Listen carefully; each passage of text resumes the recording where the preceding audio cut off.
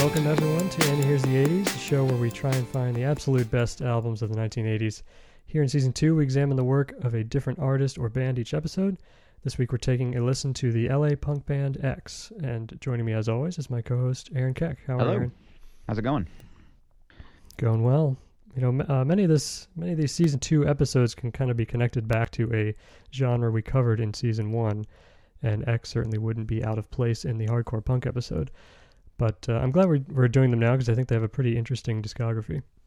Yeah, it's interesting because this is one of those bands, and we've talked about a couple of them already, and even in the hardcore punk episode, like we were talking about a couple of them whose sound really evolved over the course of their career arc or the decade, and X is certainly one of those where you listen to their early 80s stuff, it's very just straight up standard punk music, and then by the time you get to the middle of the decade, they're kind of playing around with some weird punk country hybrid, and then by the end of the decade, they're just kind of you can barely tell they started out as a punk band, which is really interesting.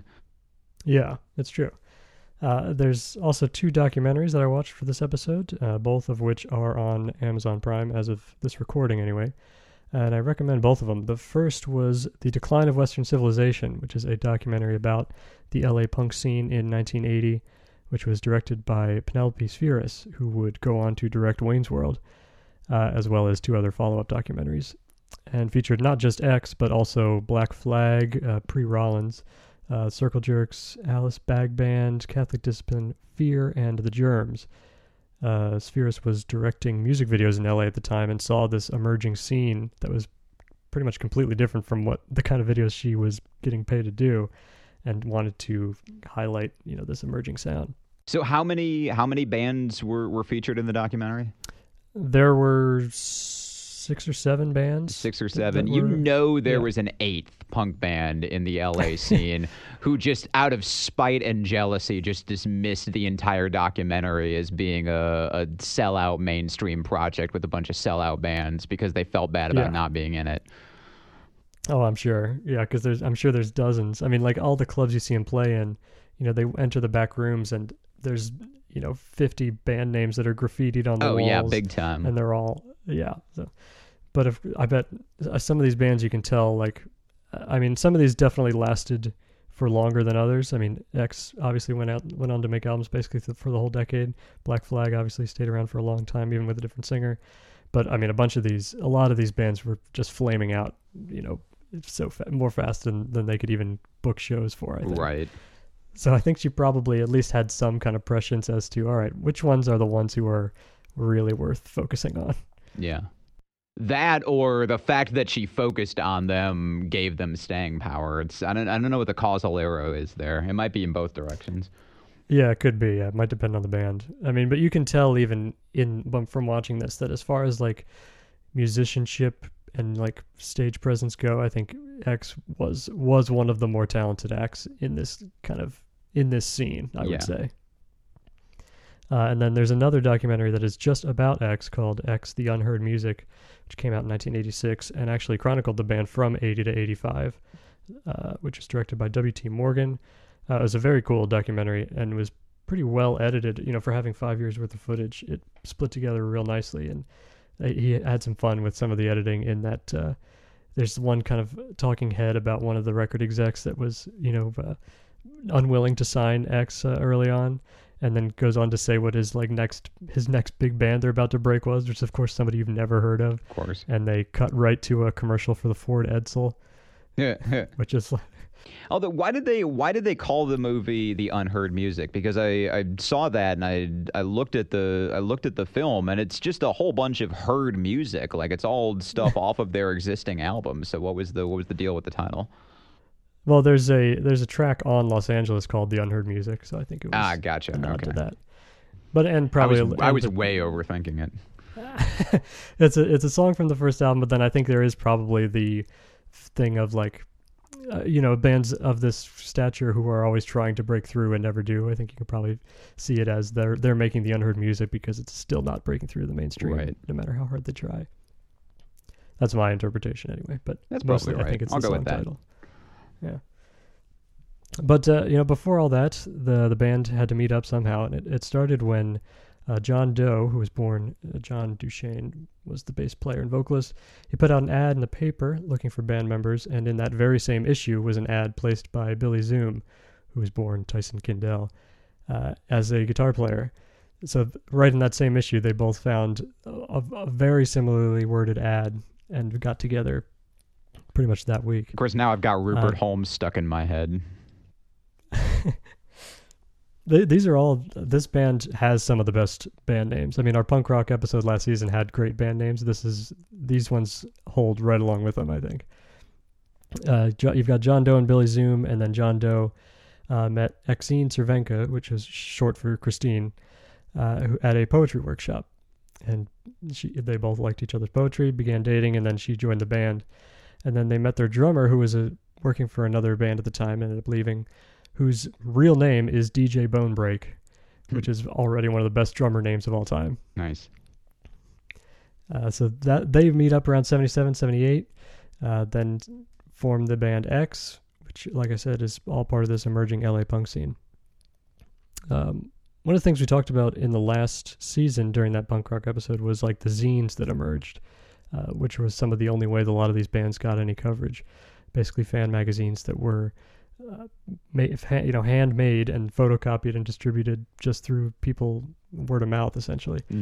There was one in LA called Slash, which was featured in the Decline of Western Civilization documentary, who worked as a zine highlighting all these bands, and then they also ended up making an independent record label to release a lot of this music too. And so that's where the first recorded music of X that you hear is on Slash Records. They become fairly successful. They would drop the zine and become just a record label and go on to release the Violent Femmes' first 4 albums too. Nice. So they had some longevity to them. Which is to say they made it like 10 years or... Yeah, exactly. For an independent record label, they made it longer than a month, so they had great success. Back in my day, it was 4 weeks ago. Yeah.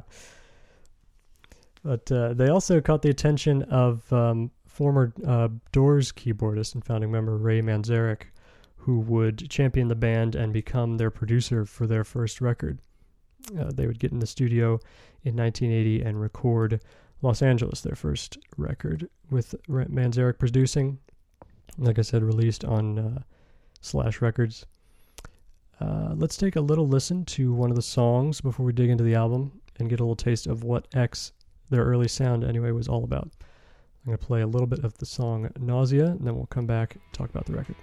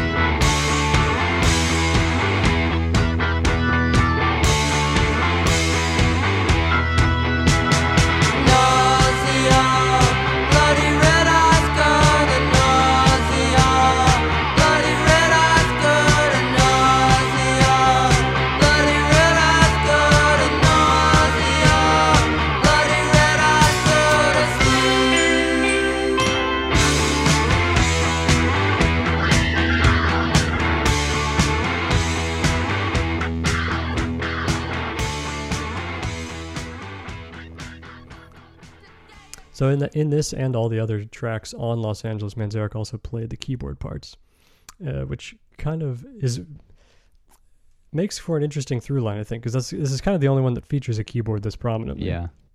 It is interesting though, because this is a very just sort of straight down the middle punk album. So I mean, Ray Manzarek has such a distinctive keyboard sound when he's with the Doors. I would not in any way be able to tell that this is Ray Manzarek playing the keyboards here. Yeah, I think he fits in surprisingly well with their sound. Like you said, they have a pretty standard punk rock sound, and then there is like an element of rockabilly that they integrate, especially like Zoom's guitar. It has kind of a rockabilly edge, and then the keyboard brings in kind of a psychedelic edge to a lot of these songs that is pretty interesting. I think I mean it's a strong debut for sure. It definitely showcases the band's chemistry. I think you can tell from a first album, they've already kind of narrowed down their sound and set themselves apart from some of their peers, I think.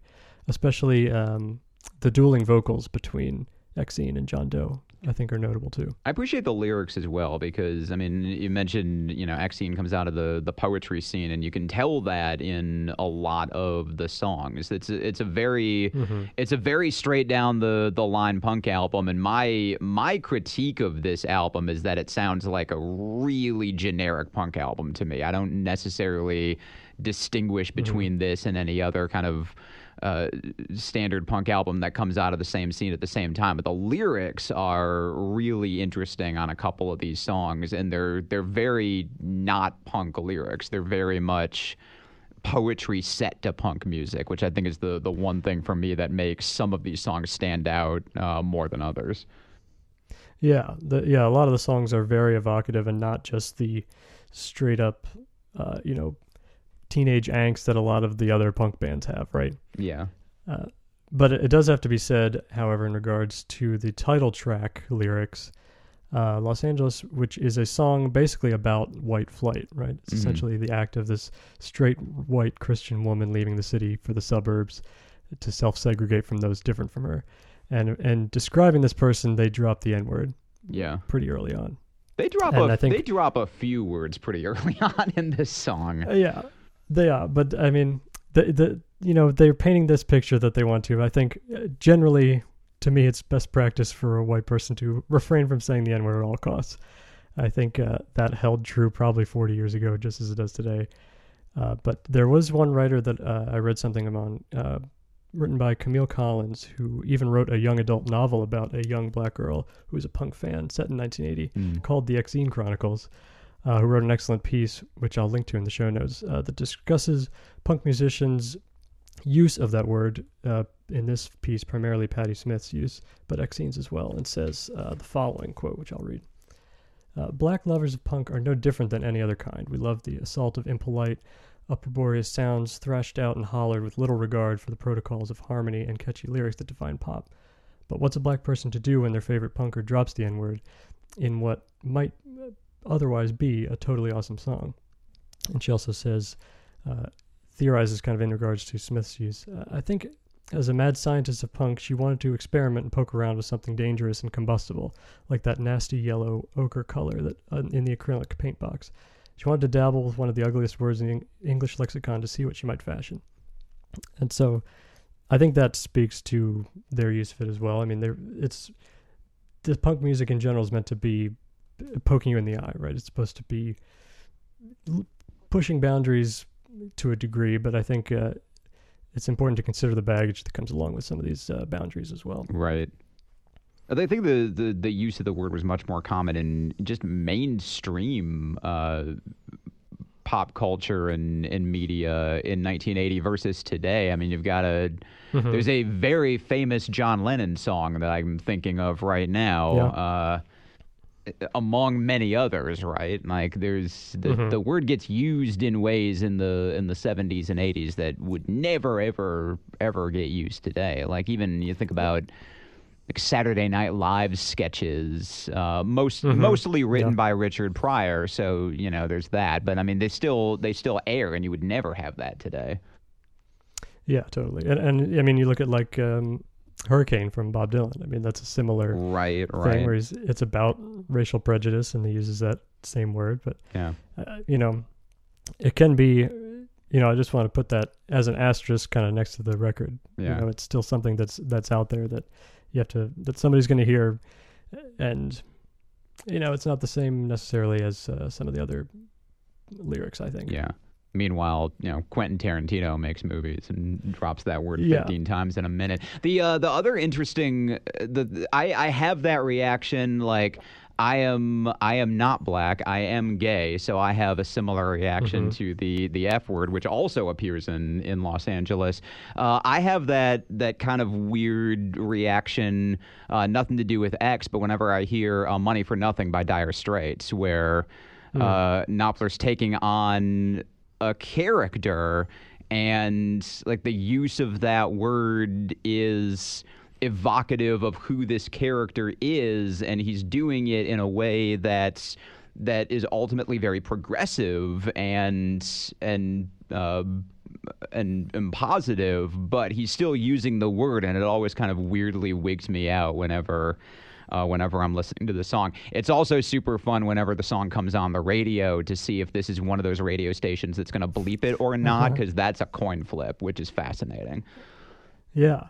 I mean, there was even a Weezer song from their 4th or 5th album, I think, that had that in it too. And was another thing where like there were seemingly two versions that you might hear on the radio, depending on who noticed it. But so, Jewel had one in her first album, which I owned because I was a gay boy in the 90s, so I had Jewel's album.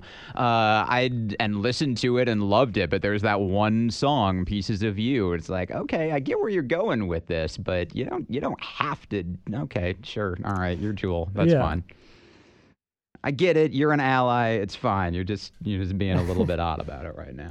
Right. I think there's obviously ways to do it without saying it. Right. You can paint the same picture with a different color. Right. Yeah. But. And you're right to bring up like Quentin Tarantino. I mean, those movies are often rife with that word, but and depending on who you ask, takes different, gives them more or less credit. But I'm glad we're going off on this tangent because I have nothing else to say about this album. Like literally the only note that I have written down after listening to this album is just the phrase "generic punk" in parentheses. Like this just sounded so indistinguishable to me, so I'm glad we're talking about this because I got nothing else to say about Los Angeles. Yeah, well, it's certainly worth talking about, I think. Yeah, but yeah, it does also help pad out this album a little bit. But I do want to, we talk about Quentin Tarantino for a second. I think a similar piece of or a television show I saw recently that still was very much focused on racial discrimination in America, that I was happily surprised never used the word, is the new season of Watchmen. If you haven't watched that, that's 100% just about race, and manages to tell the exact same story without all these white actors chomping at the bit to say the N-word. Yeah, it can be done. Yeah. So I want to commend him for that. Anyway, back to X. After they're recording their first album, Maxine and Doe would get married in between these records, and then team up with Manzarek again to record a second album pretty quickly. They record Wild Gift shortly after, which has a lot of songs that they had written basically around the same time. So a lot of these songs came out of the same time. You can see performances of both in both of those documentaries, right next to each other. So they had all these songs and just kind of decided which fit on which album. This one, they did also, the version I have is a re-release from Warner Brothers that came out in 88. It's actually one CD that has both Los Angeles and Wild Gift on it, which is nice. And it also drives home just how similar these two sounds are. So let's go ahead and play a song from Wild Gift now, which came out in 1981. This is Beyond and Back.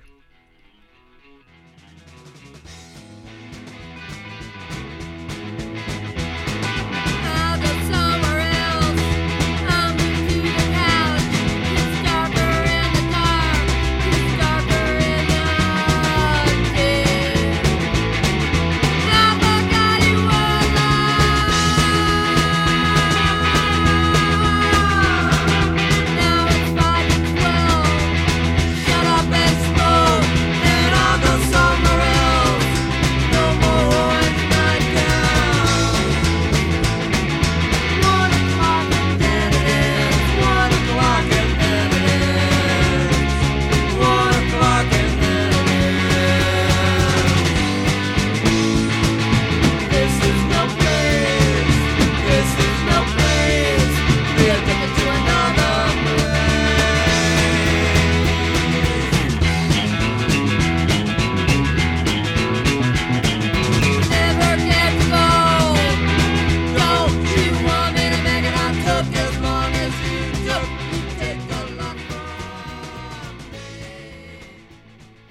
This is one of my favorite X songs.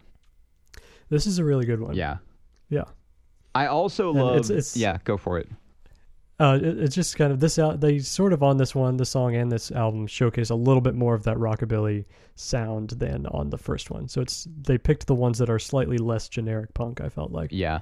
There's definitely an X beat that I picked up on listening to all of these albums in a row and then going back to and listening to it again. It's in the same manner that there's that Bo Diddley beat. There's an X beat as well, and it's dun dun dun dun dun dun dun dun dun dun. And there's so many songs that like take that beat and just build on it. And the thing that I think makes this album stand out above Los Angeles is a lot of the songs on this album really do a good job highlighting specific instruments where every instrument has a little riff or a little move that they make, and it's just a tiny little element of the song, but it stands out and it's really cool in a way that I don't get from any Los Angeles songs. The opening track, the Once Over Twice, having listened to Los Angeles, it's like, all right, I'm in for this. I start listening to Wild Gift, and that that immediate first guitar riff with that really cool, just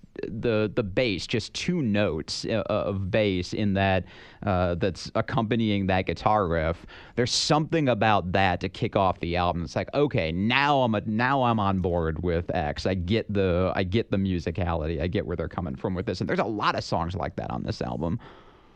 Yeah, totally. Yeah, and I just love the phrase too. He gave me the once over twice. Yeah, that's a great line. Also true. Yeah, they're going to get a couple songs later on where they get a little bit too cutesy with their wordplay, but that one I was totally on board with. Yeah, it's a great song. Yeah. And a lot of this one I think is a little bit more. Almost it's a more fun record, I think. Yes. It's a little more fast-paced, a little more up, and it also doesn't have the same psychedelic keys that Manzarek added on the first one. So it's kind of makes a more straightforward rock record, which was really fun. Yeah. Also a lot of breakup songs, or a lot of unrequited love songs in here as well. I think Robert Christgau described this as a great punk album and a great love album all at the same time, and you don't usually get those two things together. And that's 100% true. Like it's definitely an album that's just full of I want you to love me, but you don't. What the hell am I thinking? I'm still thinking it anyway. Like it's really deeper than I think Los Angeles is. Yeah, and personally, deeper. I think right. Yeah, totally. You can tell, like, you wonder how many poems that Doe and Exene wrote, in those workshops, and then were coy about whether they were actually about each other or not before they, You can see that kind of relationship in these songs. But which, not to foreshadow too hard, but it's not going to last forever, obviously. Well, no, of course. But, nothing ever does. Yeah. But by this point, late 81, they've kind of proven their talent around LA. They've proven their staying power a little bit. They start to branch out. But then, actually in between recordings, shortly after their wedding, Christine's sister was killed in a hit-and-run car accident, and that would color a lot of their songwriting afterwards, which sets up the third album, where they actually, before that, got a contract with Elektra Records, so now they've got a major label deal. They managed to keep Manzarek as their producer still, but now they've taken these songs about her sister Mary and color that onto a lot of the third record, Under the Big Black Sun. Let's take a little listen to one of those songs that she wrote for her sister. This is Come Back to Me from 82's Under the Big Black Sun.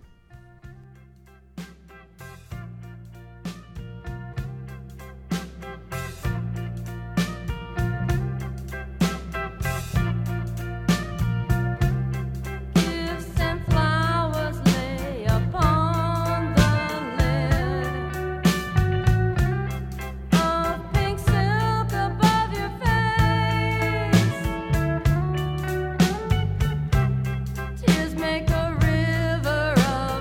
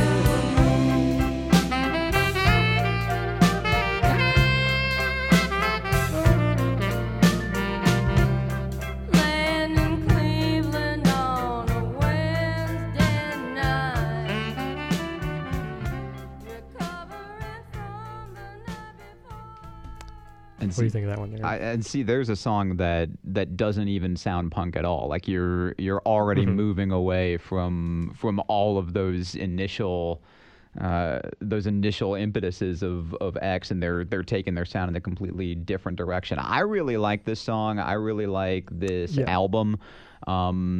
Listening to it multiple times, I started to like the song a little bit less than the first time I heard it, but it is still one of the better X songs, I think.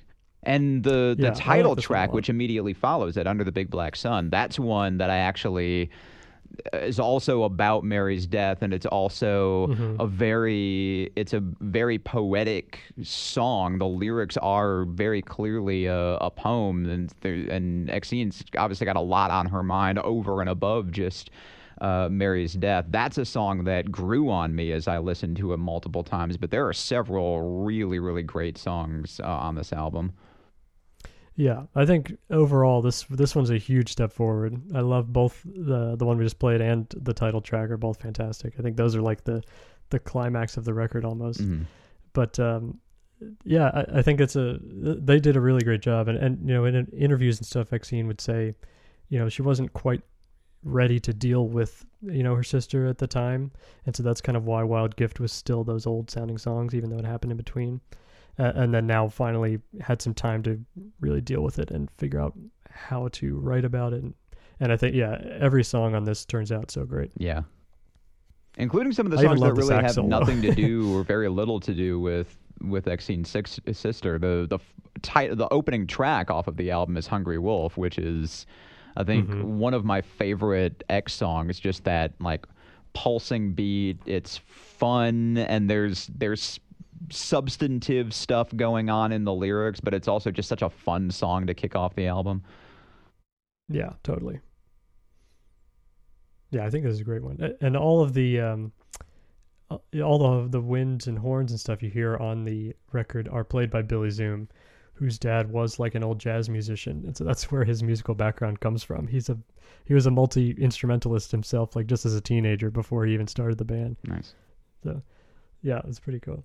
But I think this is a great record, and I think it shows just how much they managed to grow in that year, you know, from those early records to now. And it sounds great too. I mean, it's Ray Manzarek produced it still, but you can tell they have a much bigger budget this time around too. But you know, from here on, they continue to tour around North America. They gain a little steam, but still not quite breaking through into the mainstream. So they get right back in the studio again. Manzarek's still producing, and in September of '83. They'd release their fourth album, More Fun in the New World. So let's take a listen to that one too. I'll go ahead and play the opening track, The New World, and then we will talk about the album.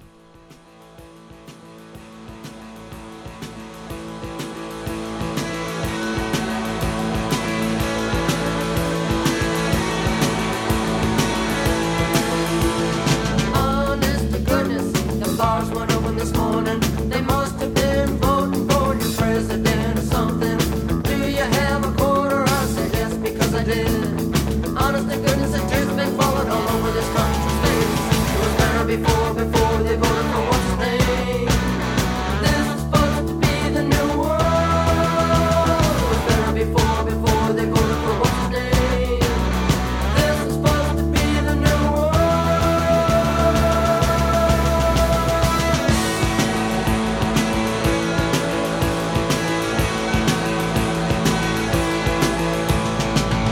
Ford Automobile, Alabama, windshield wipers, Buffalo, New York, Gary, Indiana, don't forget the Motor City.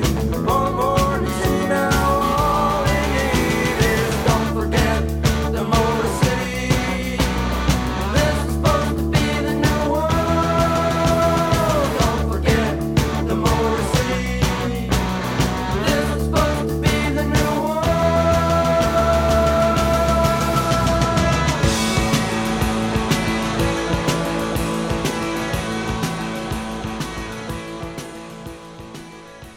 I think, first of all, I love that the first two songs kind of serve as the title tracks. You've got The New World, and then We're Having Much More Fun. You don't see that very often. Right. I I think, so did like I did that. appreciate that. This is. But I think this one sounds good too. Yeah, this of all of their albums is the one where you can really see just how many different influences they have. Like they're still punk here. They're bringing in country. They're bringing in rockabilly. They're bringing in kind of folk protest music. You heard a little bit there in that first song. And there's going to be others very much like it further on in the album. Like they're bringing in a lot of different influences, and it all blends together very well. Yeah, they've definitely found the way to channel all those various influences that they have obviously had for so long, right? There was a tinge of rockabilly and stuff in those early ones, but now they've fully embraced, the rockabilly, the country, the blues. I think this one is kind of the most almost experimental of so far, anyway. I think so, yeah. Because later as they're going experimental to as they're come willing back to get. yeah. Because later they're going to come back to kind of generic 80s stuff. They start off with generic punk, and then they're kind of branching out and experimenting. And this is, I think you're right. This is about as experimental as they're going to get. But it's all just taking different, very recognizable elements and blending them together in a new way. Mm-hmm. Yeah, I found on this one and on Under the Big Black Sun, anytime they made what to that point was not a stereotypical X song, I got really excited because I think they always did a really great job with it. Yeah. Like, I think on this one, I Must Not Think Bad Thoughts is really great. Yeah. What's a stereotypical X song for you? I think like Nausea, the first one I played, to me, gotcha. that's a stereotypical. Because I think like stereotypical late 80s X is very different from stereotypical early 80s X.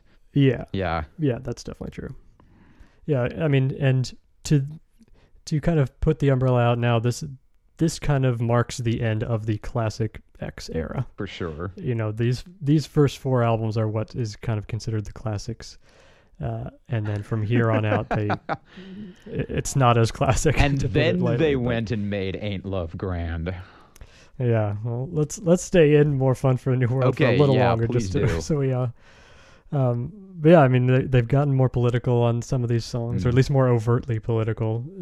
And then they also like True Love Part 2, the end track, is something that really could not have worked, but worked fantastic for me. Yeah. I thought it was so fun. And that's a funk song. Like you're bringing in that element too, which hitherto I don't think there is an X song prior to True Love Part 2, which by the way, is there a True Love Part 1? There's not, is there?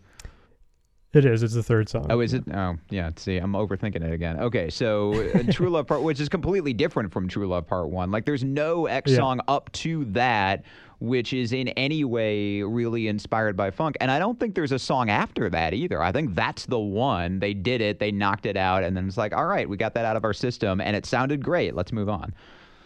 Yeah, exactly. Yeah, they don't dwell on it. They don't drive it into the ground. They're like, this would be fun to do, and then they were right, and then that was it. And that's it, yeah.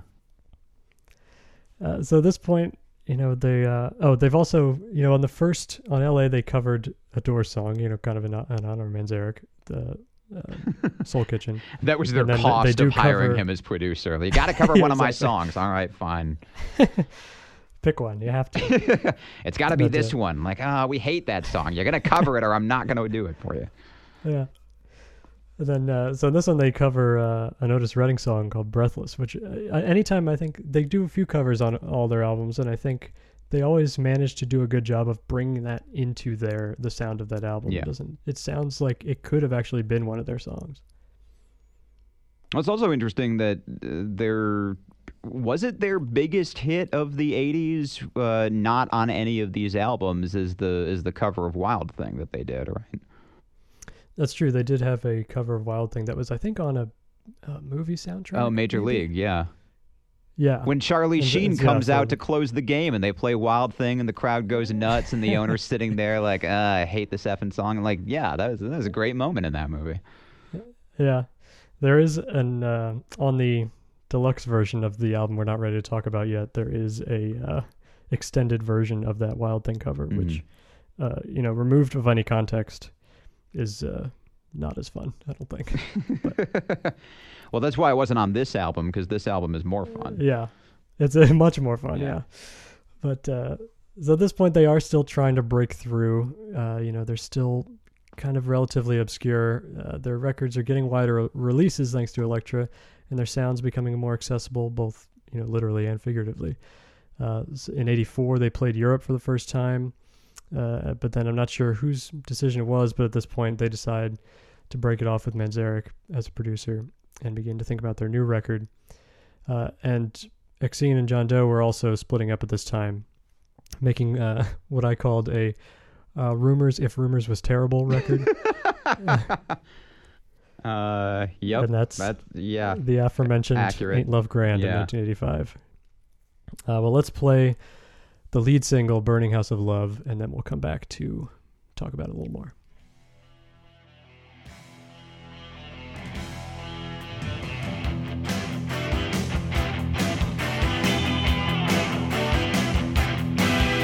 Drive by my house late at night.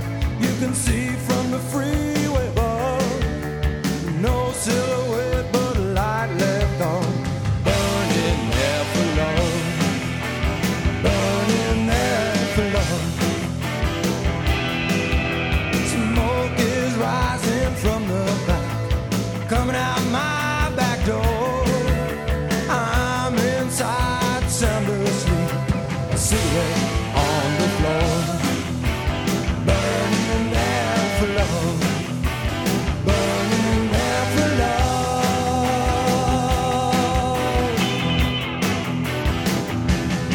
Well, I can still remember a couple of years ago when the smoke and flame from our names was a burning house of love.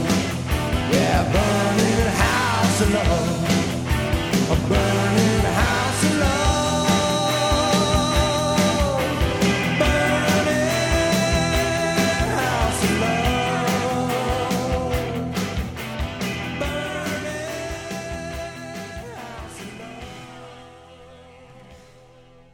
love. So up to this point, like I said, anytime I heard a sound that was not quite like the traditional or the original X, I got excited. This is where I stopped getting excited. Did you get excited the first time when you started listening to the album and they started doing something that wasn't typically them? You're like, oh yeah, this is gonna be. Oh wait, no, ooh no.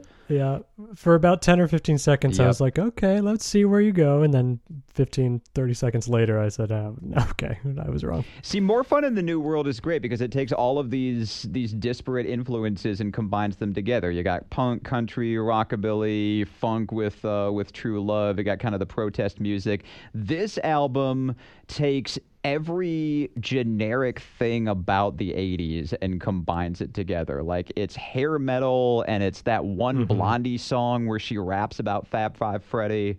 Exene sounds exactly like that, like several times in this album. And then there's one song that actually has a saxophone solo, which is the most 80s thing you can do. And it very rarely works, and it doesn't in this case. And yeah, not a fan. And it did work 2 albums earlier on Big Black Sun, I thought. Yeah. But I guess I only notice the saxophone solo when it's not working. Like, yeah, you definitely notice a bad sax solo. Yeah. I guess that's the drawback. bad sax you never forget. You'd never forget bad sax. That's definitely true. That's a bumper sticker or something, right? It has to be. Or it's a bumper sticker that band geeks put on their saxophone case. Oh, almost certainly. Yeah. Yeah. Somewhere. If it's not, then that's our first piece of merch that we're going to sell for this podcast. We made it through 2 seasons almost, and now we're getting to the merch. This is good. Oh yeah, we finally hit on the one that'll sell. Yeah. It's But, not a picture of me like with a sour face going, "I hate Sonic Youth." We should make a button or something of that though.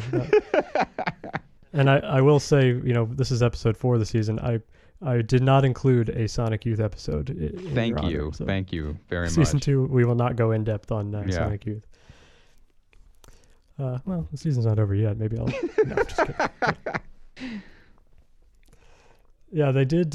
For this one, we mentioned they got rid of Manzarek for this record and brought in a producer named Michael Wagoner, who had previously engineered, a bunch of like cheesy hair metal acts like Dokken, Skid Row, Warrant. So I mean, that's the sound they wanted because they wanted to finally try and break through, and their wish was sort of granted. I mean, the Burning House of Love would end up being one of their highest charting, or maybe charting period songs. It managed to get to number 27 on the Billboard Rock charts in '85, and so as a result, sadly, this is their most successful album as well.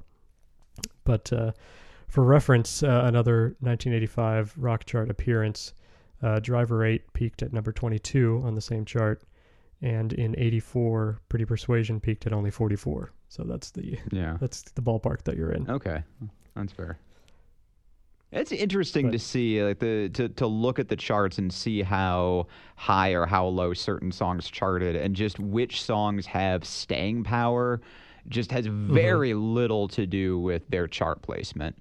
And that's true even of contemporary songs that I think of. Like I was a teenager in the 90s. I went to high school then, and the songs that I remember from that period, the songs that I remember loving at the time, are songs that really didn't actually chart very high, but they had staying power, and other songs that apparently charted higher.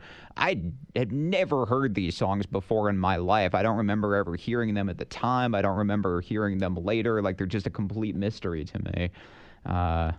Anyway, that's my rant for today. Well, it's true. What's the charts are very reflective of what is popular at the time. Right. And that's not always indicative of what has staying power, like you said. I feel like a lot of these songs that don't chart very high, were popular at the time. Maybe I'm wrong, but I don't know. There's an art to charts and a math to it that I just have no idea how it works. So yeah, for sure. There's a great column series on Stereo Gum called The Number Ones that Tom Brehan writes, where he's going through from the beginning of the Billboard charts and listening to every song that was ever number one. Oh, nice. Which is really fascinating. I bet. That's one of my favorites. And he just got to 1980 now, so it's going to be fun to see what's coming up now. But yeah, it's the same thing. I mean, some of these songs are well, this song's legendary, and some's like the novelty Star Wars disco song is one of the ones which hit number one. Of course. Yeah, so it's the charts are crazy. Yeah. It's all over the place. Kind of like this record. It's all over the place. It is a little all over the place, not even. Yeah. The problem is it's also not even the problem is a lot of the songs are just forgettable too. Burning House of Love is probably the only one that I even remember. When I look at the names, and one of them is the second song is called Love Shack. It's not that Love Shack. It's not that Love Shack. Yeah. Before the B-52 song, and is disappointingly not related at all. But wait, that came out before the B-52 song? It did. It was about 2 years before the B-52 song. I totally thought it was the other way around. Okay, so this album... Okay, great. All right, so this album came out, and it was disappointing, and the B-52s listened to it, and they were like, oh, this is a disappointing album, but that's a great title. Let's do something different with that. Turned around 2 years later, made Love Shack, and now gifted that to the world, and we have X to thank for making this album. Yeah, there you go. So there's the one good thing about this record is that it possibly inspired the good Love Shack. Yes. They should put the sticker of that on all issues. You never forget Bad Love Shack. Although actually you do very quickly forget Bad Love Shack, because at least you try to. Other than the fact that it exists and that I didn't really like it, I don't even remember how that song goes. Yeah, I know. I remember the chorus, and that's about it. Yeah. So at this point, Billy Zoom decides that this is a good time to check out. He moves out of the band. They're replaced by a guy named Dave Alvin, who's another from a California rock band called the Blasters. He would tour for him for a while and eventually also leave to be replaced by a friend of theirs called Tony Gilkison. Alvin and Gilkison would both contribute guitar parts for the next X album, which is the final of the 80s and the last we will hear on this episode. It's called See How We Are. It's released in 1987. I'll play a little bit of a song that Dave Alvin wrote for the band. This is 4th of July.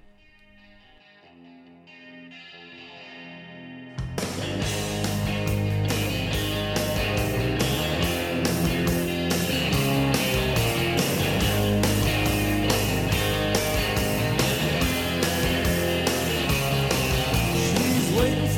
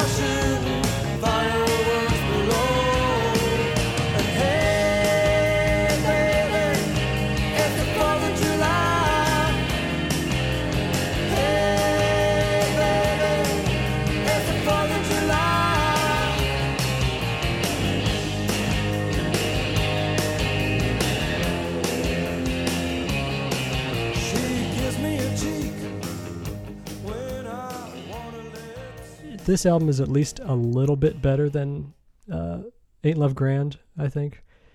I at least don't actively dislike it like I did that one. And I think 4th of July it kind of made me think Springsteen-esque, almost. At least that's what they're going for, it sounded like.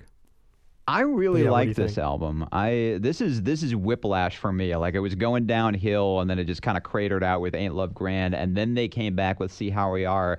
And the B side of the album, not so much, but the A side of the album, I think it really holds up. I think it's one really good song after the other. I think 4th of July is the highlight, which is interesting because it's a Dave Alvin song. It's not the typical songwriters. It clearly doesn't sound like an X song. It's very, very different in a lot of ways, but I think it's one of the best songs they ever did. Yeah, I think it's really fun. And I think, to me, this one doesn't quite reach the heights of the first four. I think there are songs on here that I think that are better than some of the songs on Los Angeles, but I think in general the album is still a little uneven for me. But it's not. I don't dislike it. Like I said, I think it's better than Ain't Love Grand, which is not saying much, obviously. But yeah, I mean, 4th of July, I think Left and Right is kind of a fun one. The one that starts off side 2. Left and Right is good. In the Time It Takes is one of my favorites. Yeah, it's the first 7 songs on this album I think are pretty legit, and then it kind of drops off after that. But you take those first 7, I think you've got a really good EP. Yeah. Yeah. Yeah, I think that's true. Yeah, because I mean, the end of it really is—it's not even just bad; it's just kind of a little forgettable. It's just also. it's just kind of there, like, and that's fine. But yeah, first 7 songs off this album is really good. And I mean, we've talked about great albums, just legendary, universally understood as being great albums. And we've talked about this on a couple of occasions with Thriller. Thriller does not have 7 good songs on it. Thriller has maybe 5, and it benefits from there only being like 8 or 9 songs on the album. But you don't have to have that many great songs in order to be a great album. And I think this one is better than its reputation.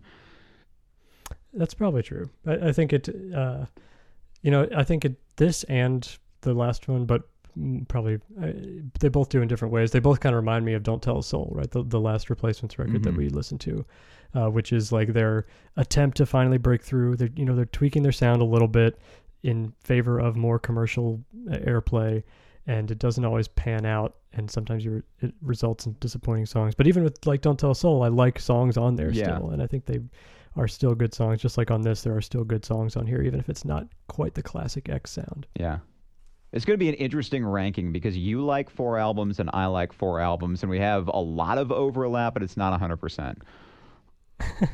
Yeah, I think this will be good. This is a closer Venn diagram probably, though, than most. I think probably. There will be a middle section, or at least a more well-defined one. Yeah. I should say. We'll see about songs, though, because there are. I mean, this is a pretty big output, and they've got a lot of good songs. So I had a difficult time narrowing it down to a top 5, and I'm still not 100% sure where I stand on this top 5. I don't know if we're going to have any overlap on our songs, but we'll see. Yeah, we'll see. I mean, they just to finish them out here, they would release a live album in '88, live at the Whiskey A Go Go, and one final studio album in '93 called Jesus, Zeus the God. Then an unplugged album in '95 before the original lineup would reform in '98 for a reunion tour, which they've now at this point been doing on and off ever since, even as recently as 2019. There is a tour planned for this year with the Violent Femmes to start in April, but we'll see if that gets postponed. That's not happening. My guess is, yeah. And actually, the listeners will know by now because I think this episode will come out after that. But so maybe you got to see them, maybe you didn't. But my guess is probably not. No. The start of the tour is not happening. We'll see how they go in the middle. Yeah. Yeah, it'll definitely get rescheduled at the very least, I think. For those of you anthropologists and archaeologists listening to this episode years later, we're recording this right in the middle of the everything is closedness of 2020. So, yes, this is we've actually this season been recording separately anyway, so that works out. Right. But we're all stuck inside in quarantine at the moment. So yeah, hopefully you're hearing this on the other side of that and not still down in a bunker somewhere. But if you are, then hey, welcome to the bunker. Yeah, exactly. We got fun a lot of and games for you. Yeah. Did you see also, this will be a timely reference a few months from now, but did you see Michael Stipe sent out a video of him singing not just It's the End of the World, but also Underneath the Bunker? Oh, I did see that, yeah. Yeah, I thought that was nice. Anyway, back to X. We keep going off on tangents and then coming back to X. I didn't know anything at all about X when we started doing this episode. So again, very much like the Replacements, I was vaguely aware of their existence, but didn't know anything at all about them. Hadn't heard really any of their music. I think honestly with X, the only song of theirs I'd heard was Wild Thing, just because I'd seen Major League, and that was it. So I'm coming into this totally cold. Yeah, they were just one, especially the first two albums would show up a lot on lists of, best of the 80s, best of whatever. I think they're in the Rolling Stone, top 500 of all time or whatever. And so they were one I always had in the back of my head to dive into at some point, and this kind of proved to be the perfect time to do it.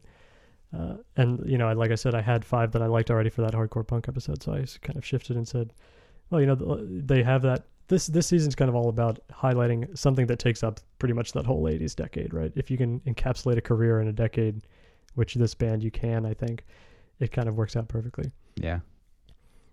But let's get into now. We've got our top 5 song rankings. I know you said you had some trouble too. I had trouble. I had like a top 10 or so that I was kind of shuffling around to see which ones I was going to put in the top 5 for a while. Yeah. Because they have a lot of good songs spread out across kind of the whole career, save for one. I had a top 16. I had to go back and listen to all 16 songs again, and just like very slowly, okay, this one's good, but it doesn't make the top 5. This one's good, but it doesn't make the top 5, and very, very gradually knocked it down to what I'm pretty sure are my top 5. But I think if I did it all over again, I think my 4 and 5 might be different. My top 3 are definitely my top 3 in some order or other. And then there's a bunch of contenders for 4th and 5th. All right, well, let's hear your top 5, starting with 5. All right, so starting with honorable mention, actually, because I got to shout out to the title track from Under the Big Black Sun, which I've mentioned is just a really terrific song, and it's so powerful, and it's poignant, and it's great, and the only reason it doesn't make my top 5 is I think Exine's voice gets a little bit off key in the chorus, and I'm sure she was doing that on purpose, but that was enough for me to be like, okay, I can knock that back to number 6 and just be safe about it. So my top 5, my first one is actually off of See How We Are, In the Time It Takes. In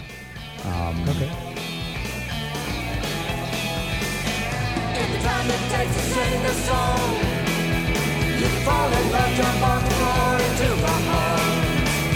And you must look deep into my eyes to see the tiny evil eyes. Do you wake up in the moonlight, just howling at the moon? Do you wonder in the morning? Well, I do. A lot of crazy things. Hey,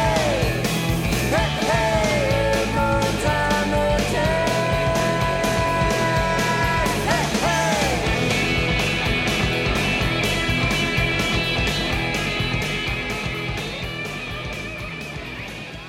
Which I really like. 4th one is one from More Fun in the New World that we didn't mention, I See Red. Okay, that's a good one. Number 3, and these are definitely my top 3. Number 3 is the Once Over Twice off of Wild Gift. Nice. Number 2 is 4th of July, so another song from See How We Are. And then my number 1 is the opening track from Under the Big Black Sun, which is Hungry Wolf.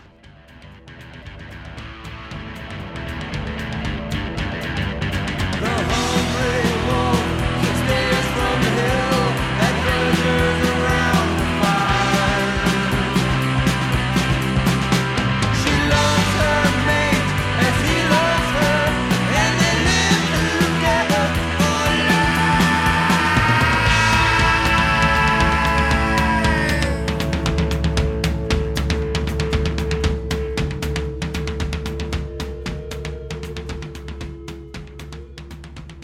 Nice. Yeah. Yeah. All right. Yeah, those are good picks, and they, for better or worse, do not overlap at all. Nice. With my top 5. Yeah. I kind of assumed, I thought we might have one overlap, but I wasn't sure. Well, my number 5, I go with a Beyond and Back from Wild Gift. That like that was one a lot. that's definitely in my top. I think that's my number 7. Mm-hmm. The number 4, I have Come Back to Me from Big Black Sun. That's a good one. I like that one a lot. Number 3, I have the last song from Los Angeles, The World's a Mess, It's in My Kiss. That was my favorite from that record and the one that I ended up going back to the most. Okay.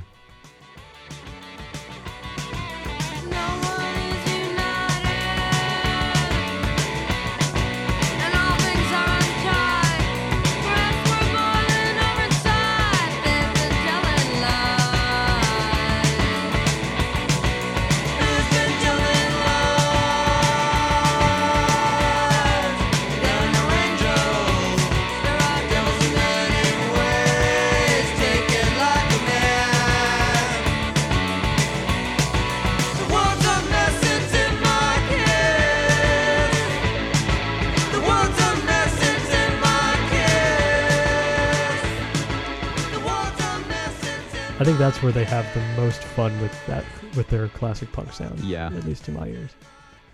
And then number 2, I have I Must Not Think Bad Thoughts from More Fun.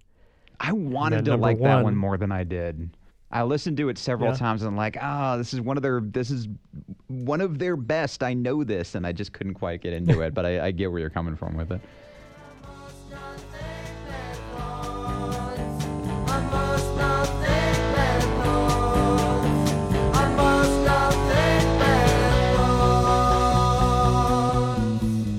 The civil wars and the uncivilized wars. Conflagrations leap Out out. of every poor furnace, the food cooks poorly, and everyone goes hungry. From then on, it's doggy dog. Doggy, body, body, dog. I can't go down there. I can't understand it. I'm a no good coward, an American too. A North American that is. And I must not think bad thoughts. And I must not think bad thoughts. And I must not think bad thoughts. I must not think bad thoughts. I must not think bad thoughts. Yeah, every time I heard it, I ended up liking it a little bit more each time. So I think it was on the top 10 for a while and just kind of kept climbing Gradually a little moved bit. up. Yeah. Okay. Yeah. And then number 1, I have your honorable mention, Under the Big Black Sun. That's my number That's 1 a song. great song. It's a really great song. Yeah.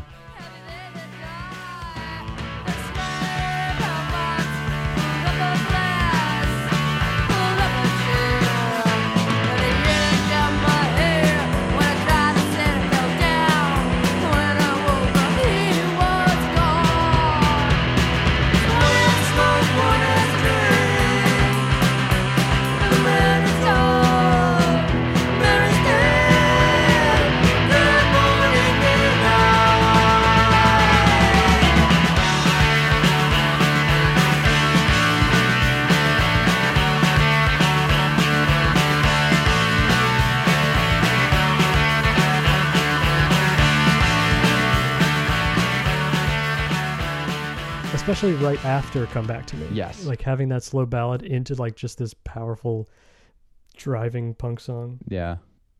That was one of those songs that really made me appreciate the poetry of Exene's lyrics, because a lot of times you listen to a song and you really like it, and then you look up the lyrics and you listen to the song while reading the lyrics, and Yeah. the lyrics are dumb and it makes you like the song less. In this particular case, reading the lyrics while hearing the song made me appreciate the song more, because it's powerful poetry and it's very personal and it's poignant and it's great, and it's also a fantastic song as well.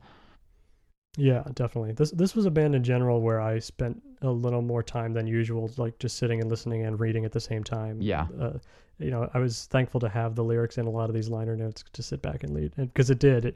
It does. Some songs you do hear and then you read the lyrics and you're like, oh, maybe not. But then these really did have some of the opposite effect a lot of times. Yeah. So how about albums? Which one's what is your number 1 X album? My number 1 is actually See How We Are.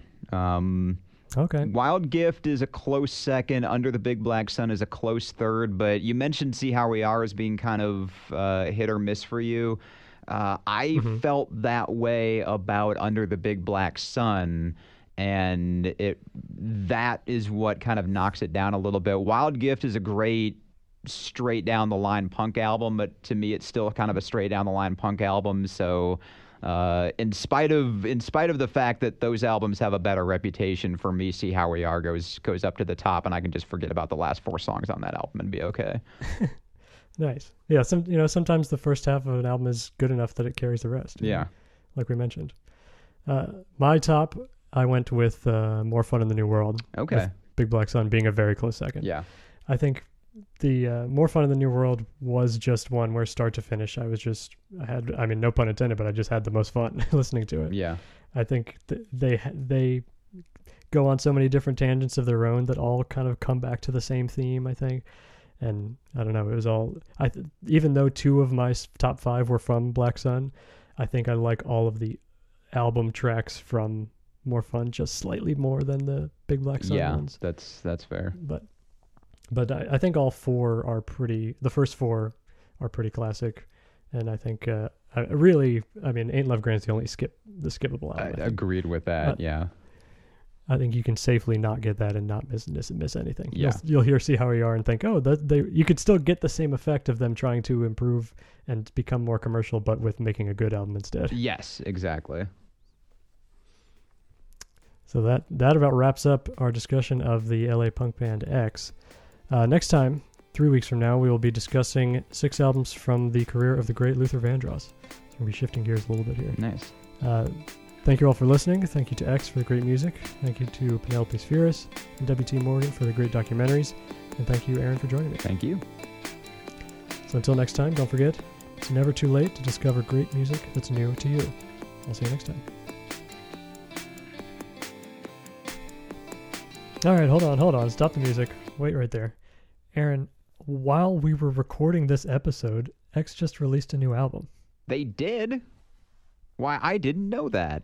Yeah, I know. Definitely while we were recording it and not like 2 months ago when we recorded the rest of it. Absolutely. Yeah, sure. Well, this is breaking news. We got to stop and listen to this, and then I guess we'll come back and give our thoughts. Let me go ahead and play. I haven't heard it yet. I'll just look at the song titles here. Let's play Angel on the Road, and then we'll come back and talk about the album. All right, sounds good. I watch snowflakes melt on leather, cold and young ago. The road goes on forever. The jukebox told me so. Barmaid woman friendly, men handsome and Henry. Almost I forget me and the lonely where I'm going. I wish I was someone else, someone I don't even know. I wish I was somewhere else, making angels in the snow.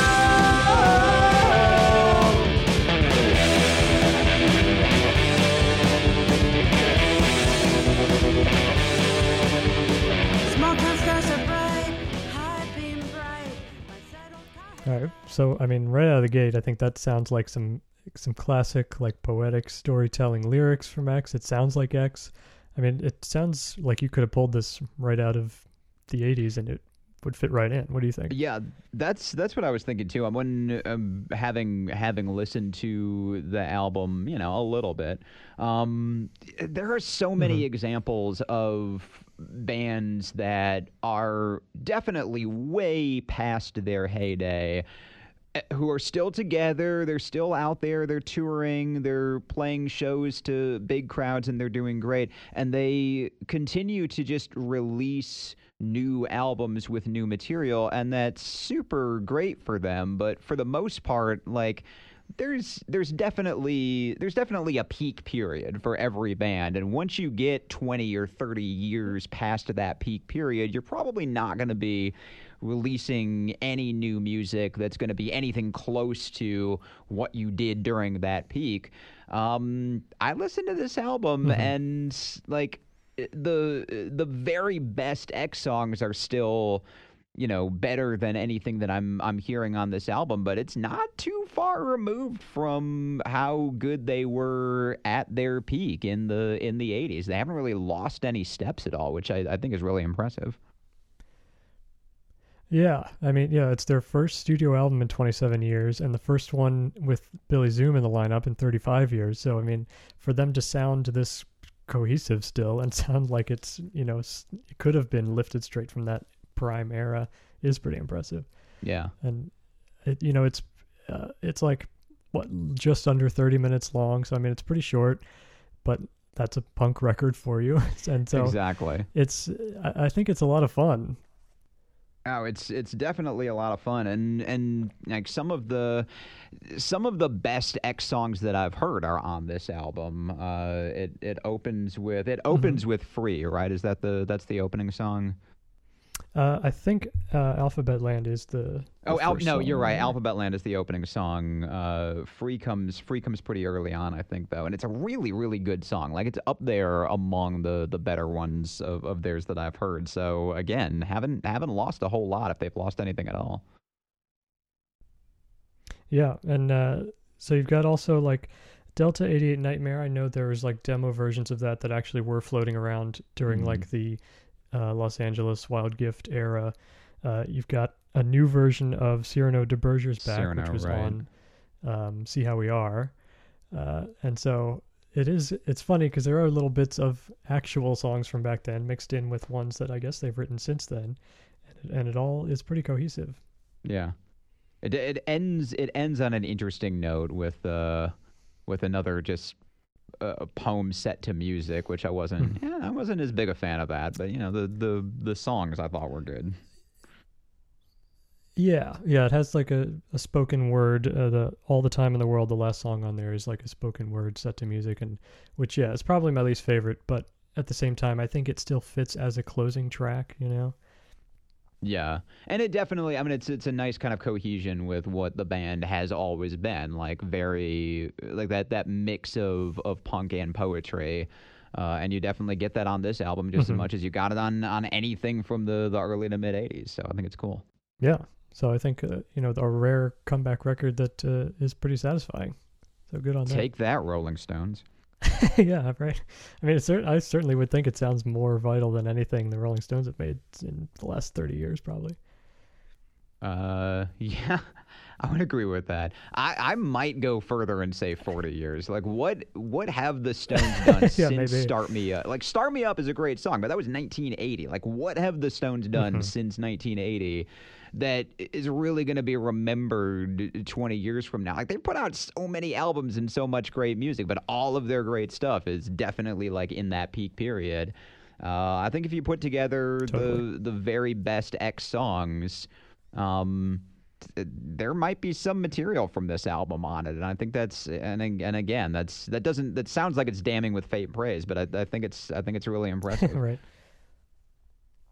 Well, maybe that's the secret. Maybe then, you know, you can keep touring, you can stay together somewhat, but, you know, wait until you actually have 11 songs that are good. If that takes 35 years, I was going to say, sure. You know, yeah, because, you know, it. the Stones have put out hundreds of songs in the last 30 years, whereas X may well have written hundreds of songs, but, like, these are the good ones, right? And not even all new. Like, there's a cover of Cyrano, and, yeah, so they're recording the stuff that's worth recording. I like it. Well, good on them. It's also the first time, apparently, that all four of them are credited on the songwriting. So maybe that'll help ease some tension that way, too. Maybe they'll stay together a little longer again. Maybe. Well, yeah, time will tell. Well, that was a fun surprise. Thank you, X. Thank you, everyone, again for listening. Subscribe wherever you listen to podcasts. Follow us on Twitter at Andy Hears It. We have a Facebook page now, facebook.com/Andy Hears It. Check out the show notes for this episode and every episode at acton.wordpress.com, actn.wordpress.com. I'm going to put up a full review of Alphabet Land on there this week. You can check that out. Until then, we'll see you in 3 weeks for our Luther Vandross episode. Thanks, Aaron. Thank you.